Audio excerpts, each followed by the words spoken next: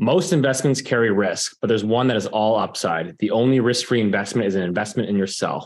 The Globe and Mail is the largest business newsroom in Canada, interpreting and unpacking macroeconomics, housing, policy decisions, and world events. Enjoy a comprehensive suite of business newsletters, breaking news, and market updates straight to your inbox. As a subscriber to the Globe and Mail, you'll get access to investor tools like advanced charting, portfolio with the Wealth Scope report card, providing an independent 6-factor review of your portfolio, and stock screener to help you find the right investments. The Globe and Mail is offering a special digital subscription rate just for Loonie Hour listeners. For a limited time, get access for $75 a year for your first year. For more details, visit globeandmail.com/podcast. Before we get started, I just want to remind everyone that this information discussed today is not intended to be or construed as investment advice.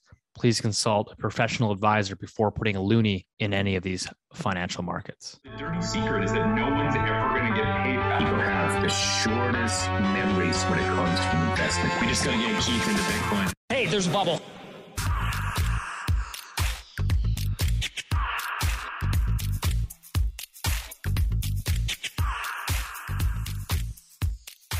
Welcome back to the Loonie Hour, episode 73. As always, joined by the three amigos, barely. We got Rich Diaz of Acorn Macro Consulting and Keith Dicker of IceCap Asset Management. Keith's at the airport right now. He has to leave us in about half an hour, so short segment for Keith. He's jumping on a plane to Frankfurt. And Rich, I don't even know where the hell you are these days. I'm in France, where we are committed to the Loonie Hour and providing content to everyone, no matter what time or day or hour or country. I'm on yet another ski vacation because why not? YOLO, as they say.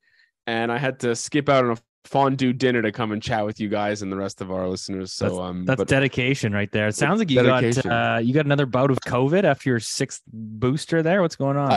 I've had 10 boosters, and yes, indeed, I have. I've had a bit of bout of COVID, but really, I've just been skiing all day, so that's why my nose is red and my throat's scratchy. But it's been good here. But anyway, Keith's the one we gotta pick Keith's brain on what's going on in Toronto and what's going on with JT and the rest of the world. Yeah, Keith, we're gonna have to maximize your boomer wisdom. By the way, guys, we do have a fine on this show, $100 for any time a mic has been forgotten. So Keith is without his mic, so he's got the Apple AirPods in. So if the quality stinks, you know who to direct your anger towards. Yeah, it's a bit of a 1% problem. But Rich, what's going on with the romance there in like France, the country I love? No, not much. Apparently they're in love with meat and cheese over here. So I've been eating too much of that, but it's been a beautiful sunny day. Just been hanging out and haven't met anybody on the slopes this time. So we're keeping it clean. Jeez, what a disappointment. I know. Let's go. So we had bank earnings. We had bank earnings over the last couple of days. Yeah. That's one thing. What else do we have lined up? Yeah, we got the Canadian housing. We got some Canadian housing data for the month of February in Vancouver and Toronto. You got your bank earnings. You've got flat zero, big donut on the board for Canada's fourth quarter GDP, and then hotter than expected inflation in the Eurozone, which Keith, I'm sure you flagged as well. So we'll get into all of that in this episode here. But to start things off, looking in the GTA, home sales down 51% year over year, second lowest in 20 years. Number of homes that were listed for sale down 42%, the lowest level in 20 years. Very, very similar story where I am here in Vancouver. We had sales down about 47%. It muddled along. If you look at it from a historical basis, weren't as bad as 2019 or 2013. So, but overall, pretty weak month for sales here in Vancouver. The big sort of shocker, which has been, we've been chatting about it on the show now for several months, is new listings in this market came in at a 26-year low. 26-year low for new listings in the month of February. So again, I don't know, we've all been trying to predict the housing market. There's certainly a lot of commentators on the YouTube show and on Twitter, and I don't think anybody, as far as I can recall, had 26-year lows, on their bingo sheet there. So it's interesting. It's really, really weird. And obviously, hard to have sales, hard to have turnover if you have nothing to sell. So that's what's going on with mortgage. Oh, sorry. What's going on with mortgage? Which mortgage rates in Canada? How have they moved? Yeah, they're starting to creep up. I mean, I watched the Canada 5-year bond. I mean, it may as well be my homepage now. The Canada 5-year bonds ticked up to about, back up to about 3.7 today. Or 2 points. Yeah. Anyways, it's it's back. So it's still inverted. I mean, we still live in that inversion world. Yeah, it ticked up into just over 3.6.5, 3.7. So you're getting back to the highs that we saw at the end of 2022. So in terms of your 5-year fixed rate mortgages, those are creeping back up. You'll see some more hikes probably in the next couple of weeks from some of these big banks. So, you know, the optimism around 4% mortgages was very short-lived. And I think, you know, heading into the spring market here, mortgage rates are going to be back up on the climb. Keith? Well, I'm sensing the optimism over here as well. But one thing that's pretty cool where I am, it looks like I'm like a weather person, doesn't it, on the YouTube channel? I'll point this way.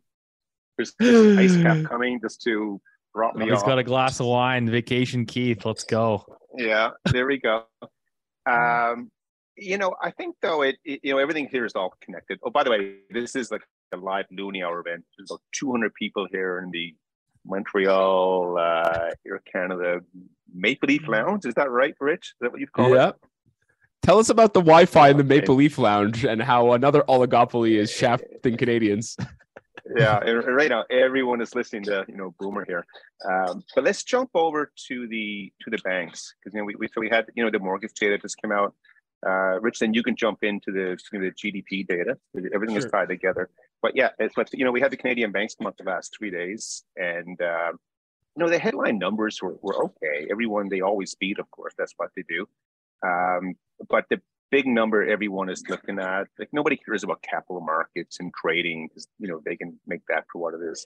But the loan loss provisioning, everyone ramped it up higher again because they had to, of course. They are still at levels of what they were provisioning for the last decade before the pandemic hit.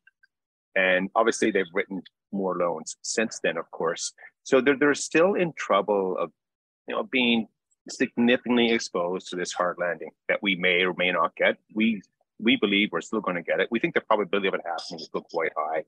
And so during the week, some of the bank stocks had they weren't great days, especially RBC. I think they were trading down 3 to 5% yesterday, I think, on their earnings data. And today's Thursday, by the way. So then we're talking about Wednesday. That's a bingo card, right? There's another one. Maybe. Indeed. It's maybe. And so what was kind of funny this week on Twitter, I even suggested that Canadian banks might, if they ever cut their dividend, God forbid, Canada would just roll over. And it's just interesting that even people who are pessimistic about the economy and the way things are moving, they were even attacking the statement. You can never say anything ill towards the Canadian banks. So, but just to summarize with the bank's earnings, this is moving. Like, they're nervous. They're ramping up the provisioning.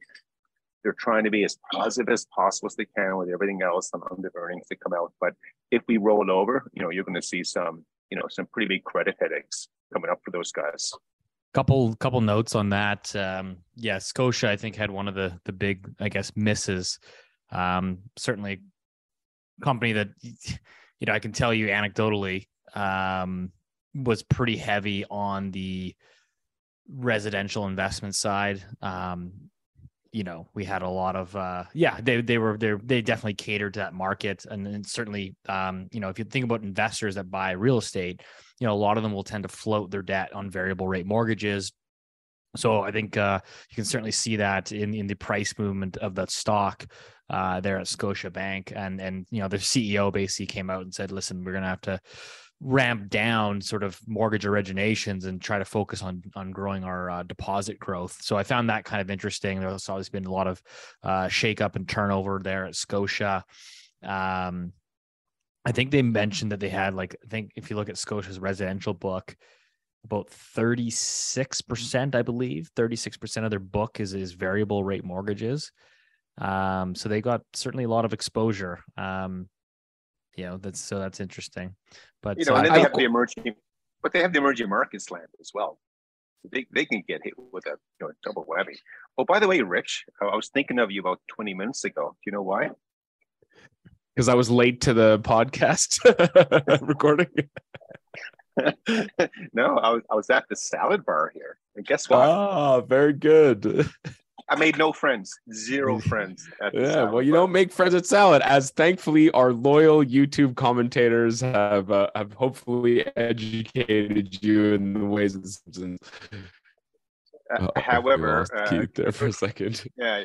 However, a good friend, Steve M, out in Vancouver, he pointed out to me that you don't win friends with salad. Oh my goodness, that's right. That's tough, Rich. That's tough. Wow. So, just touching on the wrapping up the Canadian bank side.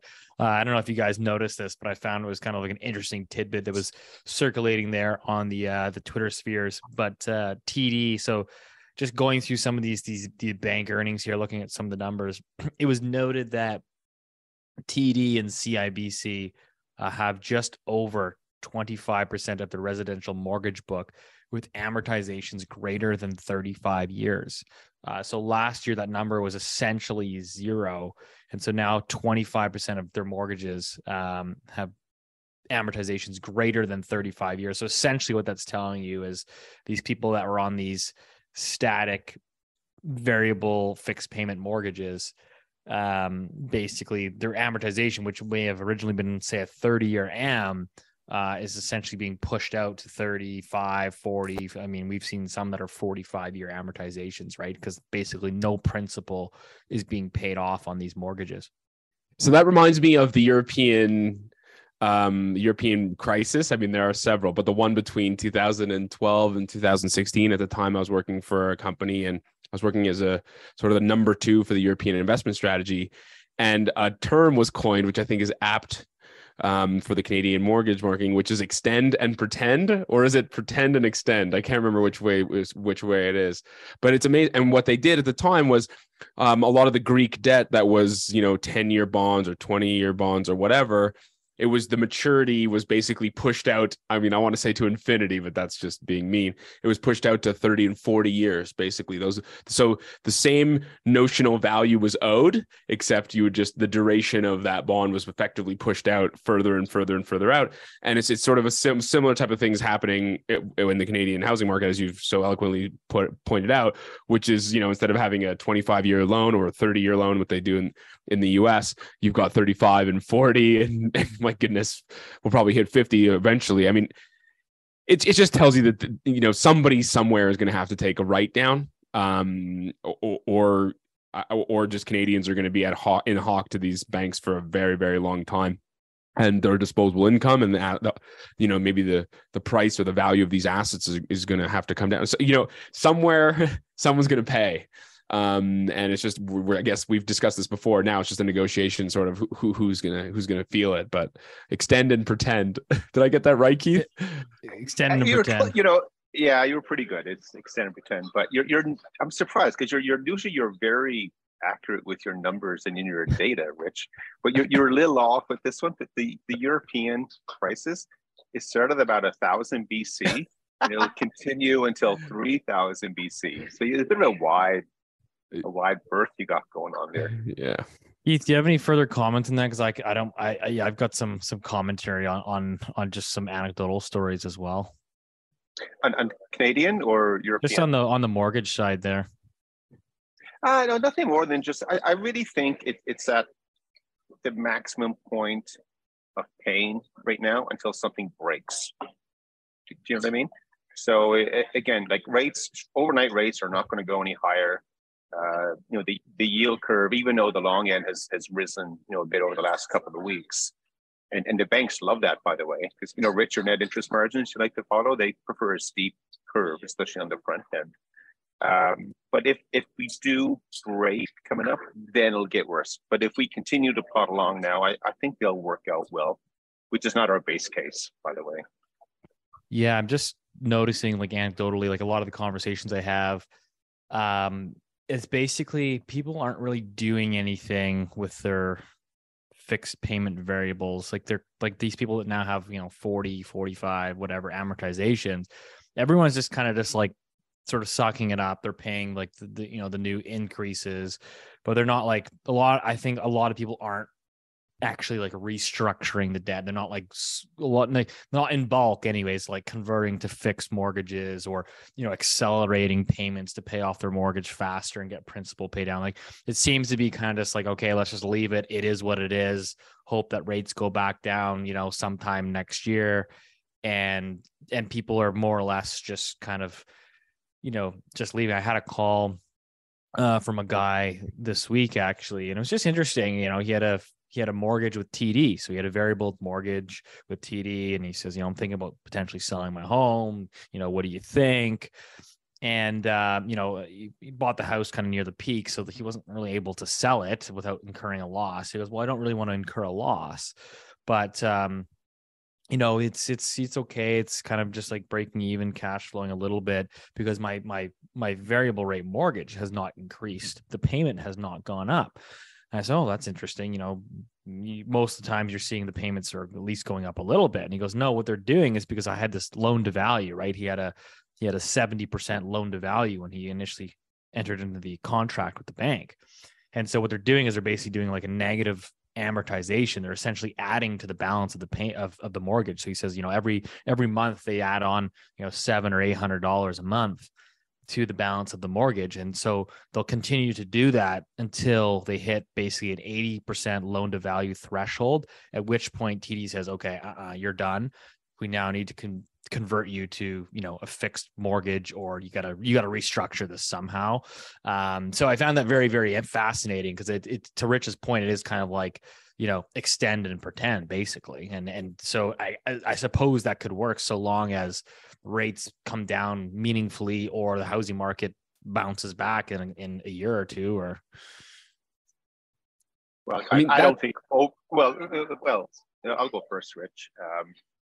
Overnight rates are not coming down for a while, guys. Everyone might think they're going to rate, they're going to stop and then start cutting them in a few months. The only way that would happen if domestically we have a challenge and the rest of the world doesn't. If everyone's having a challenge, they'll need to save the dollar. It's one thing to save the housing market or the bond market, but they have to protect the dollar as well. So I think we're headed for again, if we fall off from here, it's going to be a tough one coming up. What do you think, Rich? Well, no, that's exactly what I wanted to say, which is that strategy, I think, only works if you think that interest rates are going to come off shortly. I think eventually, people will wise up to the fact that they're now paying an incredible amount of interest and a very little bit of capital. And I, like I said, that only sort of, as I agree with you, Keith, that I'm more aggressive. I'm a little bit more hawkish on like what will happen to the overnight rate. I think we still see some hikes before the end of the summer, surely, as we discussed a couple of weeks ago. But you're right. The only way that sort of works, that strategy. Wait. Did you say Shirley? Even with a horrible Wi-Fi, you still make terrible dad jokes. So good for you. Your kids must be very proud. He's consistent, at least. Yeah, that's right. Should we get into the GDP numbers at least a little bit? Well, I think that kind of goes hand in hand with kind of a weird housing market, and certainly the future direction of interest rates. We've had stickier than expected inflation, but no worse than expected GDP print. Rich, maybe walk us through that. Yeah, sure. So basically, the real gross domestic product was nearly unchanged in the fourth quarter. And if you look at the final domestic demand, which is expenditures of consumption, gross fixed capital formation or investment, that was up basically very slightly at 0.3 for the fourth quarter. So that's the first, flat after 5 consecutive quarters of increase. That's like the first sort of quarter of either decline or no increase. And it just speaks to more weakness. I think we've discussed this before, which is housing investment is going to be a significant drag. And again, and why is that so? It's because we had, gross fixed capital formation can be broken up into different parts, non-residential, which is, equipment and structures and intellectual property and research and development, et cetera. And then there's the residential bit. And we discussed, I think maybe this time last year that residential spending as a percent of GDP was up in the 8, 9, 10% range, which is the number we saw in when you looked at Ireland's housing bubble or Spain's housing bubble and the US housing bubble. And now what we argued was, as that number starts to drop off, which is the residential gross fixed capital formation starts to come off, just because that's sort of inevitability of higher rates and et cetera, that it's going to be a real big drag on GDP. And lo and behold, that's sort of what we're seeing. So housing investment fell 2.3% in the fourth quarter, which is the third consecutive quarterly decrease. If it sounds like I'm reading this, it's because I am. And of course, this was new construction, renovations, and then something called ownership transfer cost, which is equivalent to sort of a goodwill number, but for residential. Ownership transfer cost is essentially like realtor commissions. Yeah, so it's like sort of a goodwill. It's kind of a fudge. It's like sort of the, I don't want to say added value, but it's sort of that sort of margin, and that's just collapsing. But however you slice it, I mean, you're just getting a huge drag from housing investment. On the positive note, business investment, non-residential, which is the sort of other part, rose, and so did household spending. But what's, again, just to wrap this little segment up, which is to say, remember how many people are coming to Canada each quarter, and GDP was flat. So what we're seeing is now that we're starting to see the real GDP per capita is really starting to, if this isn't, I can't remember, I'll have to go and check the chart and I'll share it in the Loonie Hour Substack. But if this is not I think this is at least the first, if not second quarter now that you have a decline in per capita GDP growth, which is not a good sign. Keith, Steve? What do you think? I mean, we saw the Q4 numbers come out, and they're pretty weakish. That's where we're going. The January number looked okay, but that's because the December number was revised lower. So this is where we're going. Like, we always talk about the path where we're headed, and path where we're headed, it continues to look like we're headed for an economic slowdown.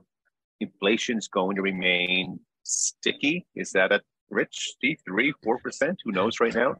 I don't think it'll go much lower, truthfully. And at the same time, we could have, the high in equities rolled off in January. Now we're starting to go lower again. So I continue to suspect we're going to get this really great opportunity, to put risk on. So for people who were, holding their own last year, that's awesome.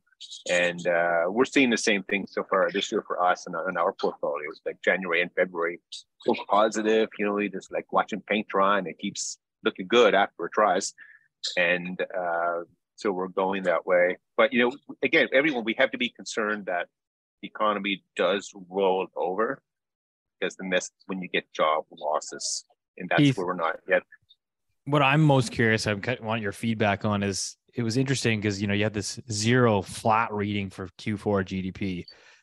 And the BOC, the Bank of Canada there, had forecasted in their monetary policy report most recently that they had Q4 GDP coming in at 1.3%. So they forecasted 1.3 and it came in at 0. I'm kind of curious your thoughts on maybe how they might interpret that. Obviously, they've got an inflation mandate, but certainly that's a huge disappointment. I mean, I don't know if they'd be happy because they obviously need to slow the economy, but that's a pretty big miss. Well, I think that's quite obvious that they expect the number will get revised higher in their minds. But again, I think now they're very concerned that they hike rates so aggressively, so quickly. And that's the way it works with monetary policy. You don't know the effect until 2-3 quarters afterwards on what's going to happen. But again, we keep going back to, this is not a Canadian problem. It's the same, the Europeans, the same problem, the Americans, the EM countries in South America and Asia. Like, for example, the South Korean PMI number this morning, I think, Rich, it just... Industrial production. Use industrial production, but it's... Yeah. Again, you're seeing just little hints that things are not getting better. They're rolling over if you're looking for it. So maybe we're looking in the wrong weeds, but this looks like it. I think in hindsight, history is going to be unkind to the central bankers, which is rarely happens, right, Rich? But Yep. I think it's going to show that, they were, obviously they missed everything in 2020, and then they got too aggressive and they kept it going too late. But remember, the key here is it's not the Canadians or the Koreans or the Europeans or like that. It's the Americans. What are they going to do? And the Americans continue to suggest they're going to stay hawkish for longer and higher.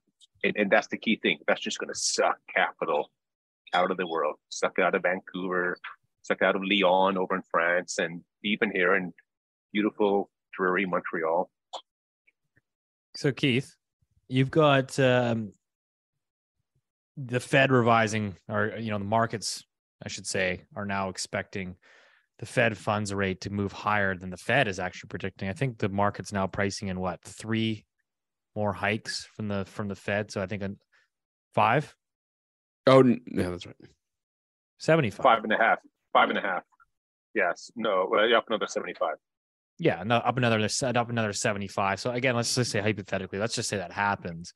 I guess how weak can we potentially prepare or plan for to see the Canadian dollar? I mean, clearly the BOC's kind of stuck. They're trying to weigh the Canadian housing market and the highly levered consumer here, private sector. And then you've got the Fed, which is just going to power through. I mean, they're certainly in better shape than Canada. And so, I mean, it's just seems like it's going to be tough times for the Canadian dollar. So the best case scenario is that the Fed is wrong and they don't have to hike as much, or they still hike, but with dovish hikes tone underneath it. And then the Canadian dollar will flop around between, 68 and 78, something like that.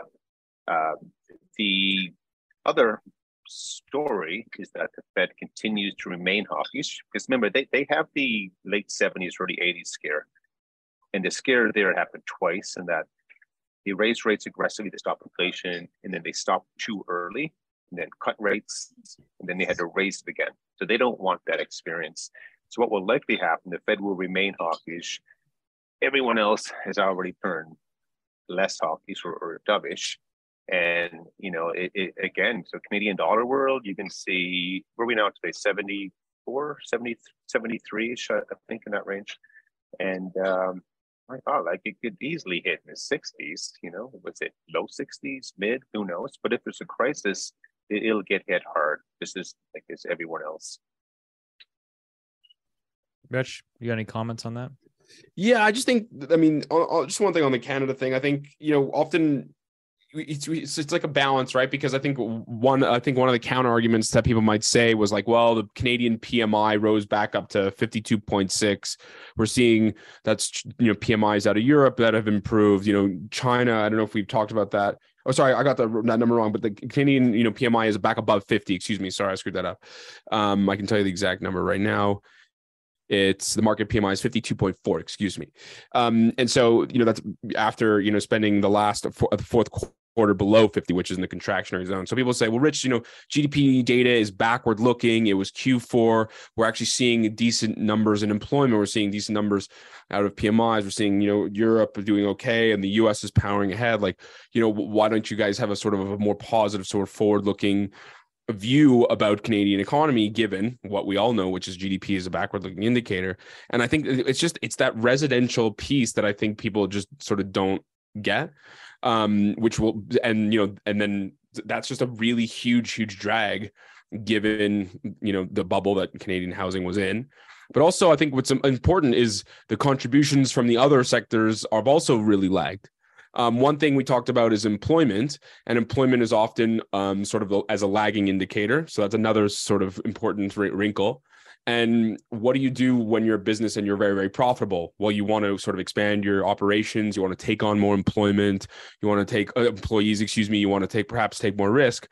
Well, there's another part of the GDP sort of number. There's like expenditure approach, which is what we normally describe, which is investment, consumption, government spending, net exports. But then there's the income approach of GDP, which is sort of where profits, whether profits or compensation for employees, et cetera. And on that scale, gross operating surplus of financial corporations fell by nearly 7%.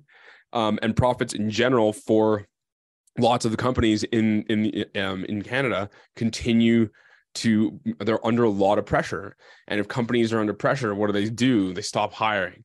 And so, it's just important that those are the kind of that's why you have to sort of, when you look at the PMIs that are improving, you sort of have to be a little bit skeptical, because, that might just be sort of a short-term blip. And unless you get companies to, improve their margins, improve their sales, et cetera, they're not going to keep that hiring going. And then sort of that'll sort of feed into the rest of the economy. But that's the yeah. I mean, the data could be noisy. Keith, you got to get rolling here. Yeah, and there you go. Thank you. Yeah, I do have the jump here, but maybe one thing, guys, you guys can continue with this conversation. There has to be good news. There has to be some bullish news out there. You know what I mean? Because right now, from a macro perspective, it doesn't look good, right? Everything is set up to experience something, yet that hasn't happened yet. So, I mean, the other side of the coin, and the way that we manage our portfolios, like we're never all in one camp or the other. We're a bit of a chicken middle here in some ways, and pay the fat tails. But we continue to go along this path. It's not awful. Maybe it doesn't go awful and it accelerates, but that's something to think about. So notice that what I'm doing, guys? I have to leave, so I'm leaving as the nice guy and good news. The gilded recession. You guys either knock it down. Yeah, Keith, as Keith flies first class to Frankfurt. That's right. And his kids are in economy class. Don't forget that, right, Keith? Kids are at the back of the bus. Yeah, here's a funny story for you. A few years ago, we were meeting my American friends up in Quebec City. He goes for a ski weekend, and we're trying to connect with them. When are you guys getting there? And he said, "What airline are you taking?" They said, "Well, the jet." And we're thinking, "Oh, WestJet, okay, WestJet in the what flight number?" And our friend says, "No, it's the jet, it's the private jet." Like, oh, of course it is. They live in a different world than us. Meanwhile, like we're in, the old car driving up from Halifax. So good anyway, friends to know. They're lovely. When are they flying us to the next Looney Hour event? Yeah, we need a few of those. Okay, guys, I gotta jump. Lots of love to everyone, and I hope Rich explains the diffusion index for the next 20 minutes. Safe travels, buddy. Safe travels, Keith. And then there were two. And then there was two. Oh my goodness, how are we gonna do? We're like a tripod with only two legs. What are we gonna do, Steve? Should we just shit talk Keith and talk about how bad he is at organizing Wi-Fi and then microphones and stuff? This is probably the third time he's forgot his mic. So at this point, I'm losing my patience. But maybe everybody in the YouTube comment section can hopefully let him know that. Rich, I wouldn't mind chatting on. I was hoping to get Keith's a quick opinion on this because I know how much he loves the Eurozone. But the big story today, of course, was the European Union EU inflation came in hotter than expected. So core inflation accelerated to a record 5.6%. That's core inflation. So consumer prices rose 8.5% year over year versus the estimated 8.3%.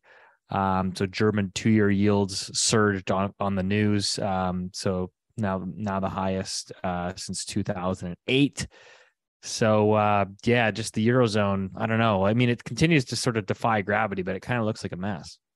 I mean, it isn't a mess and it isn't, right? A little bit of inflation is a good thing. I know people are going to fucking kill me for that, but I think if a little bit of inflation is a good thing. It's about whether or not inflation expectations get unanchored. So in Canada, we've discussed this. Inflation expectations have got unanchored. How do I know this? The Bank of Canada conducts a survey and they ask people what they think about inflation and where it's going and over what time period. And we know, because I've shared the chart many, many times, that the chart looks like a hockey stick. It's flat for ages and then goes to the moon and refuses to come off. I think in Europe, for a long, long time, inflation has been very, very low, very, very well behaved. So from between 2000 and 2020, the average inflation, was at or below 2%, which is exactly sort of in their mandate. They'll probably try to take as much credit for that as they possibly can. Who knows? And what we're seeing now is we're seeing headline inflation is off its peak, right? Because, it's largely to do with the energy price spike that we saw. There's different items that I don't know if you mentioned this, but super core, which there's core, super core, headline, there's sort of all these central banks sort of make up different things to, I guess, push policy that they're trying to go through. And the question is this, has it become unanchored? Are people, is it becoming a problem yet for these economies? I mean, I don't think so yet. Keith's not going to like this, but he's not here to defend, to disagree, which is a little bit of inflation is good because you can deflate some of these debt burdens away. And we know that there's loads and loads of debt in Greece, in Italy, less so now in Spain, but France is a highly levered economy. Good. And I say good for the debt loads, but maybe less good for the people. Absolutely. So that's why, the Germans are starting to squawk. And that's why, I think that Christine Lagarde is saying, we're going to raise rates. And we know that the equivalent of the Fed funds rate expectations, or, that Canada has sort of these futures contract that sort of predict what the future interest rate path, those are starting to rise like a lot. And so that's the world that we're in. We're in a world where the central banks are playing catch up. I mean, the ECB main policy rate is 2.5%. I mean, I think we're going to break sort of the all-time high of 3.75, which was struck in 2001, if you can believe it. And that's exactly what the markets are pricing in. So, I mean, I think it's a little bit unfair. Sort of, I'm quite critical, and Keith is too, of Europe. But this is partly an energy crisis, and I think as that sort of gets solved, I think you'll get a lot less pressure. But does it get solved though? Like in the near term? I mean, a lot of indications suggest this war is going to continue for at least the next year or two minimum.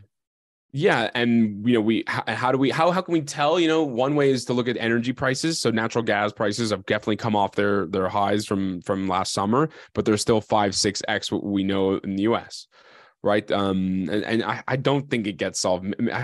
Warmer I don't know. I mean, the winter was better than people expected. I'm in France right now. There's no snow. The conditions were absolutely horrible. I mean, it's beautiful and sunny, but I was promised the ski in and ski out hotel with Wi-Fi, and I got neither. I don't know. I think it's unfair to stress only the bad stuff, because there is some good things going on. We talk, for Europe, current account balance that's structurally positive is very, very important. It basically ensures that, negative Nancy's like Keith, who think the euro is going to zero, are going to be wrong. If Europe continues to export products and generate inflows of cash outside, you can sort of keep the game going. One way to do that is by having cheap energy, and and who knows how long that'll go on for. But that's something that's definitely improved. The sentiment in Europe has improved despite high inflation. Consumer confidence is low, but it's rebounded for sure. Business confidence, whether it's Germany, France, that's sort of improved. We would have expected real GDP growth to be negative in Germany by now. It's held up, not well, but it's okay. You look at the shortages of material in the automotive industry and construction, that's all sort of improving. I mean, I think it's just more of what Europe does extremely well, which is just muddle along. It's interesting though, right? I mean, the Germans, it's just, this sort of stagflationary environment. And certainly the Germans are pretty sensitive to the scars of inflation. So yeah, I mean, how far do you think the ECB gets? I don't know, man. I think I'm surprised that they're as aggressive as they have been. You remember they've only just come to terms with the fact that it's not transitory. I mean, there's some great people on YouTube and on Twitter are just fantastic, right? They collated all the times that Christine Lagarde was talking about the bump in inflation, and I think they're finally starting to get that it's not going away. I think what's also interesting is that there's in the past people have discussed sort of wage price inflation. If you have the way that you can sort of sustain higher inflation for longer is if you have decent nominal wage growth where people can sort of absorb those increases in prices. Well, guess what? I mean, negotiated prices, which is one of the ways that you calculate that for Europe, is starting to creep up higher and higher and do okay. Which means that people are feeling that they have pricing power and can demand higher wages from their employers. We'll see. I mean, it's a really, really tricky. I think it's really tricky business, and I think we can also not discount how important the fact that Russia has tried to invade Ukraine, and that's putting a lot of pressure on whether it's supply chains, agricultural products, obviously natural gas and oil, and it's sort of unfair. Maybe it's unfair to judge Europe by under normal circumstances because they're basically fighting a war right now. And so I think we need to be a bit more kind, but maybe I'm just getting soft because I'm in the mountains and it's a beautiful sunny day. Yeah. I mean, it's just not like this to me. I mean, here's your thoughts, but I mean, it feels like it's one of the most complicated markets to try to like figure out. Like, it's just, I just, you follow so many smart people online and everybody seems to think they've got the answer, but I've never seen so much disagreement on the outcome here, and you're getting all these different data points. And yeah, I think my biggest thing is just like volatility. I mean, you're going to continue to get a whipsawed from all these data points getting dropped every couple of weeks. It's also about expectations, right? Because I think when natural gas prices were as high as they were, I think at one point they were like 20 times what you'd find. So natural gas prices, it depends on how you calculate them and what market you're looking at. But natural gas prices, I think over the summer, are something like 20 times what they were in the US. I think that was the absolute peak.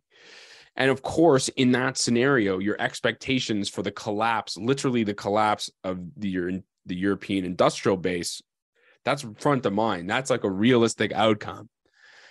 But now you're in a situation where it's only, I'm looking at the chart right now, we're at 5x so the way you calculate it is there's ICE, there's Europe Trading Hub, there's Title Transfer Facility out of Netherlands. These are different types of pricing and indices and markets for natural gas, and in the US it's Henry Hub.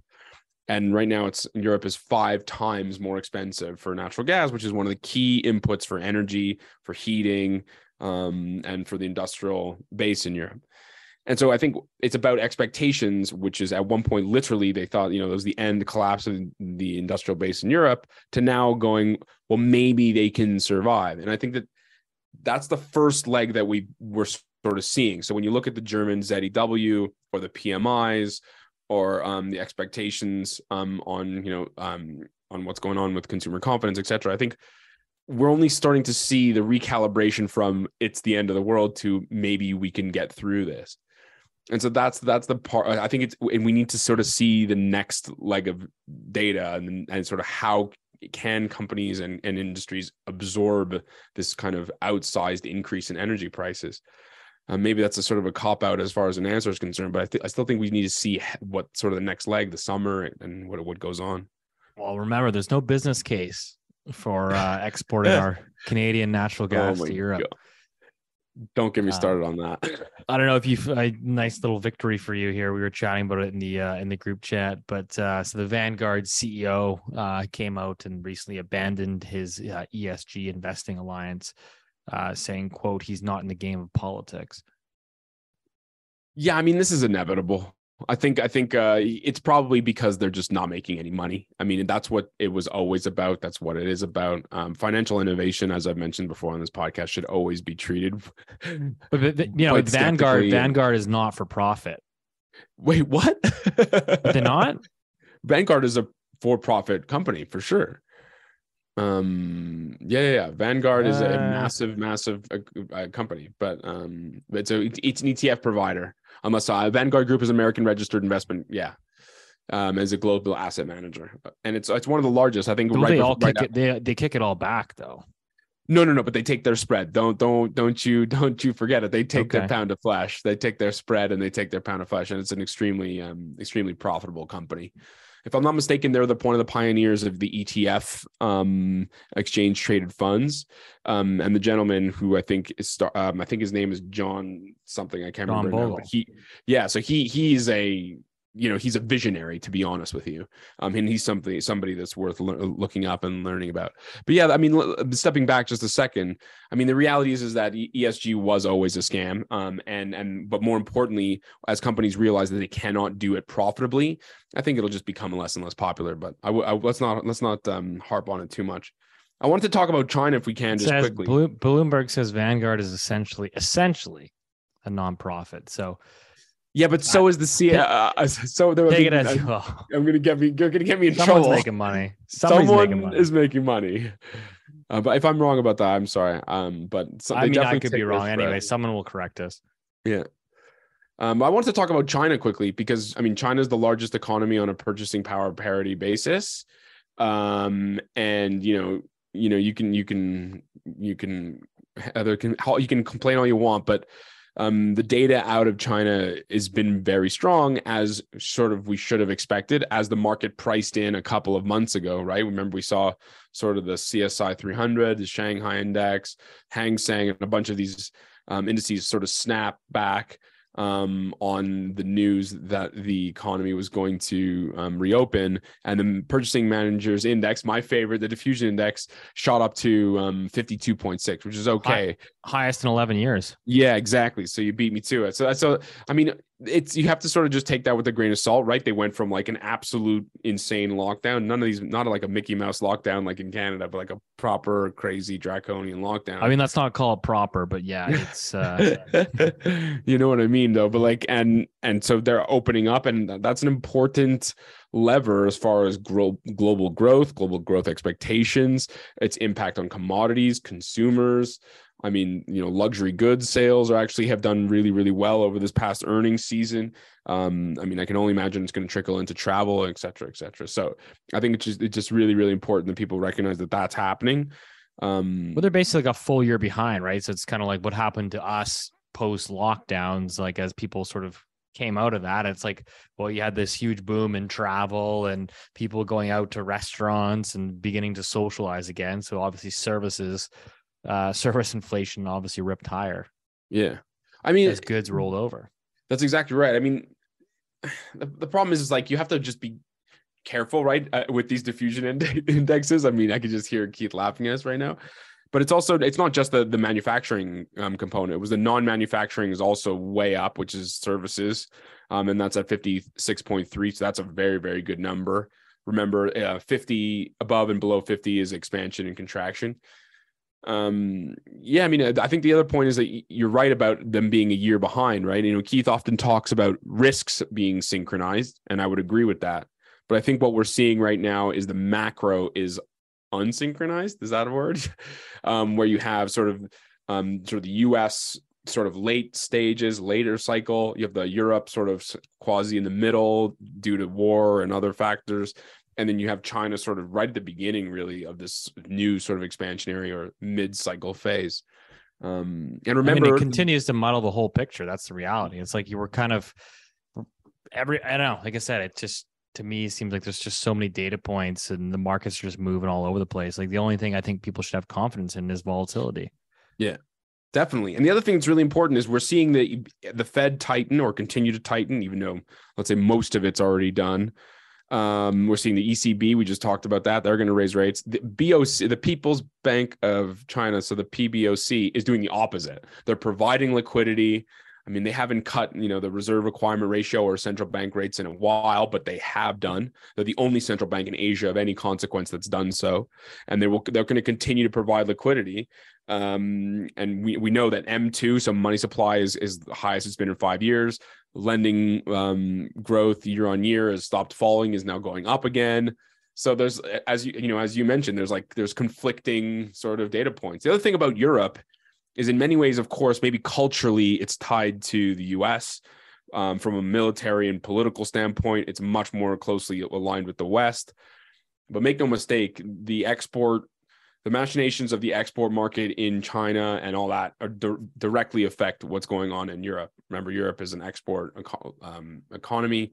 And it's really, really closely tied to what's going on in China. And so that will also sort of mess up any questions of whether or not there's going to be a recession in Europe, or whether or not inflation can go down, or this to me feels like this could be one of the worst setups possible, which is you just get this like very stagnant economy where just like it's kind of in recession, kind of not, but then you still have like persistently higher inflation, stagflation, right? It's just that is, to me, seems like a really horrible outcome as well.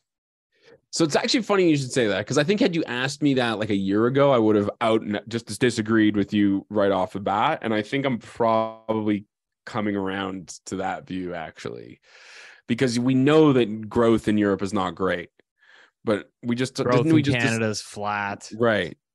And the US slowing, its own right, slowing, but we know inflation is really strong, and in my view, going to stay there. And so, yeah, maybe I think I've come around to your point, because I know that you raised this, a long time ago, and I think I disagreed, and maybe it's time for me to eat some crow here and sort of change my. I mean, I raised it though, like I raised it very early on, and then I genuinely felt that, I'm sure a lot of people did, when the BOC and the Fed and everybody raised rates by 400 beeps in a year. Less than a year, that I just figured something would break at that point, and you'd have this sort of deflationary wave like we're used to, right? Like central banks raise rate, something goes boom in the night, you get this sort of financial event, you get a little bit of deflation, and then you're cutting rates and sort of re-stimulating. But yeah, just it for whatever reason hasn't happened yet. And to Keith's point, I know he still views this the hard landing is certainly a fairly probable event, but yeah, it hasn't happened, and so right now we're just kind of muddling along. Yeah, I mean, and I think it just that's what's going to keep going on. I mean, we know that. I mean, I think China's trying to target 6% for GDP growth. I mean, that number is probably bogus, but they're going to have slower growth. The U.S. is probably going to have slower growth. Remember, the PMIs are the manufacturing PMIs in the 47s. Europe, again, expectations might have improved from horrible to slightly, not dead. So yeah, I think that's a really, really interesting. I don't know what happens to bond yields in that scenario. The other thing, I mean, we talk about equities and earnings. We haven't even discussed that, which is the margin story, and it is rolling. I mean, that's getting worse in the U.S. So we talk about equity markets that are dealing with, maybe low valuations, but worsening earnings expectations, falling profit margins, weaker sales. So like, it's just that, yeah, it's just volatility. I think it's just a situation I don't think anybody knows. I mean, I don't know. I think I know a couple of things here and there on the margin, perhaps, but it's just a really, really tricky situation. I always bring it back to like just even what we're seeing in the housing market here, right? Which is like, okay, rates are way up. Sales are obviously weak, but like you've got this weird situation where like new listings are somehow coming in at 20-year lows. Like I thought there was going to be this sort of wave of distressed people. I mean, that's certainly what the market was telling everybody, right? Like all these people that are on their variable rate mortgages, they're going to be forced to sell. These private lenders, people that were going to have to renew. And it just seems like we don't have the answer yet. We know that stress is obviously building, but just it hasn't materialized into inventory. And so you haven't had a market that's really cleared. I went through a decent sized correction in 12 months, but now, I mean, anecdotally, it's firming up. I mean, it's hard to have a continued price sell off when you have no inventory on the market. And so we're actually seeing, I would argue today, and I've said this multiple times, is that people that are buying houses today, right now, are paying more than they would have paid 3, 4, 5, 6 months ago. Crazy. You're paying more today. It is what it is. You were able to negotiate good deals, or better deals, I should say, 4 or 5 months ago. When there was a bit more inventory, sellers felt more motivated or desperate or scared. And right now but it's weird. I was looking at a report from the Ontario mortgage lender. Basically, it's the sort of governance around licensed mortgage brokers in Ontario.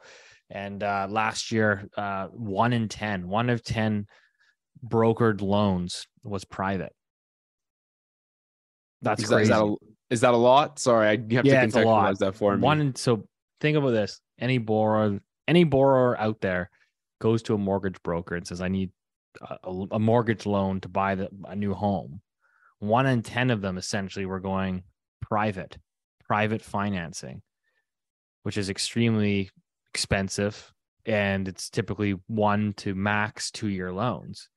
So anyone that would have taken out a private, let's say at the beginning of last year, you might have got a first private loan at 6%.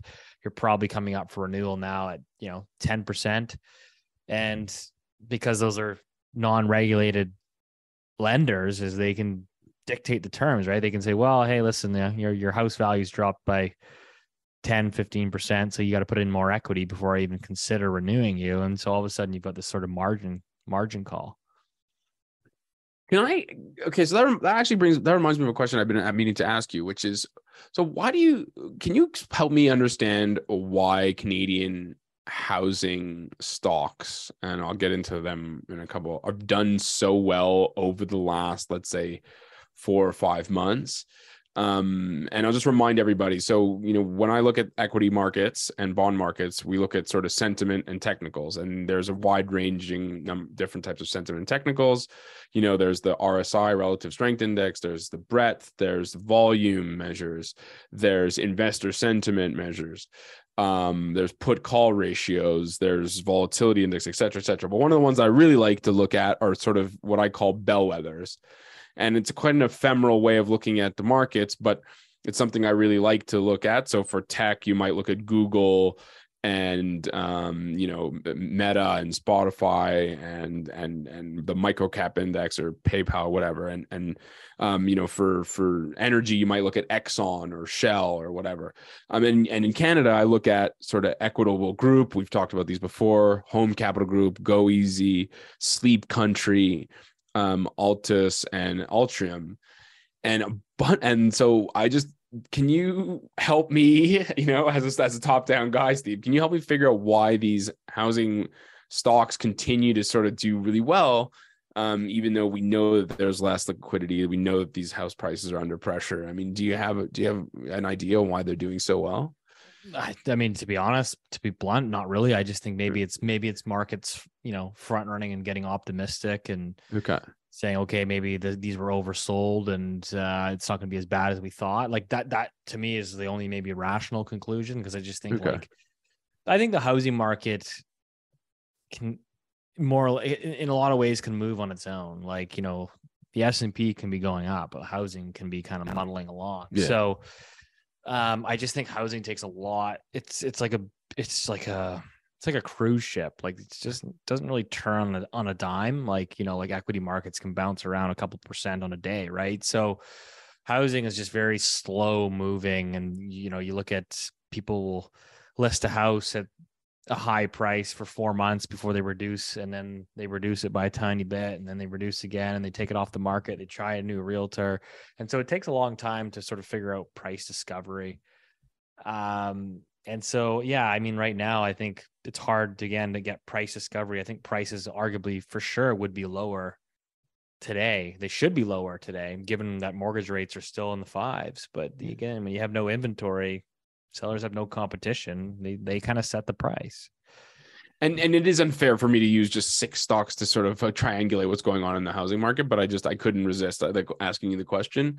I don't know. It's hard. I don't know. For me, it's like, would you want to own those in the near term, medium term? I mean, that's the thing. I think I'm still quite skeptical about what's going on there, but you've got these levered households that are, tied into the housing market, and with a Bank of Canada that's probably gonna have to hold rates higher than everyone initially anticipated.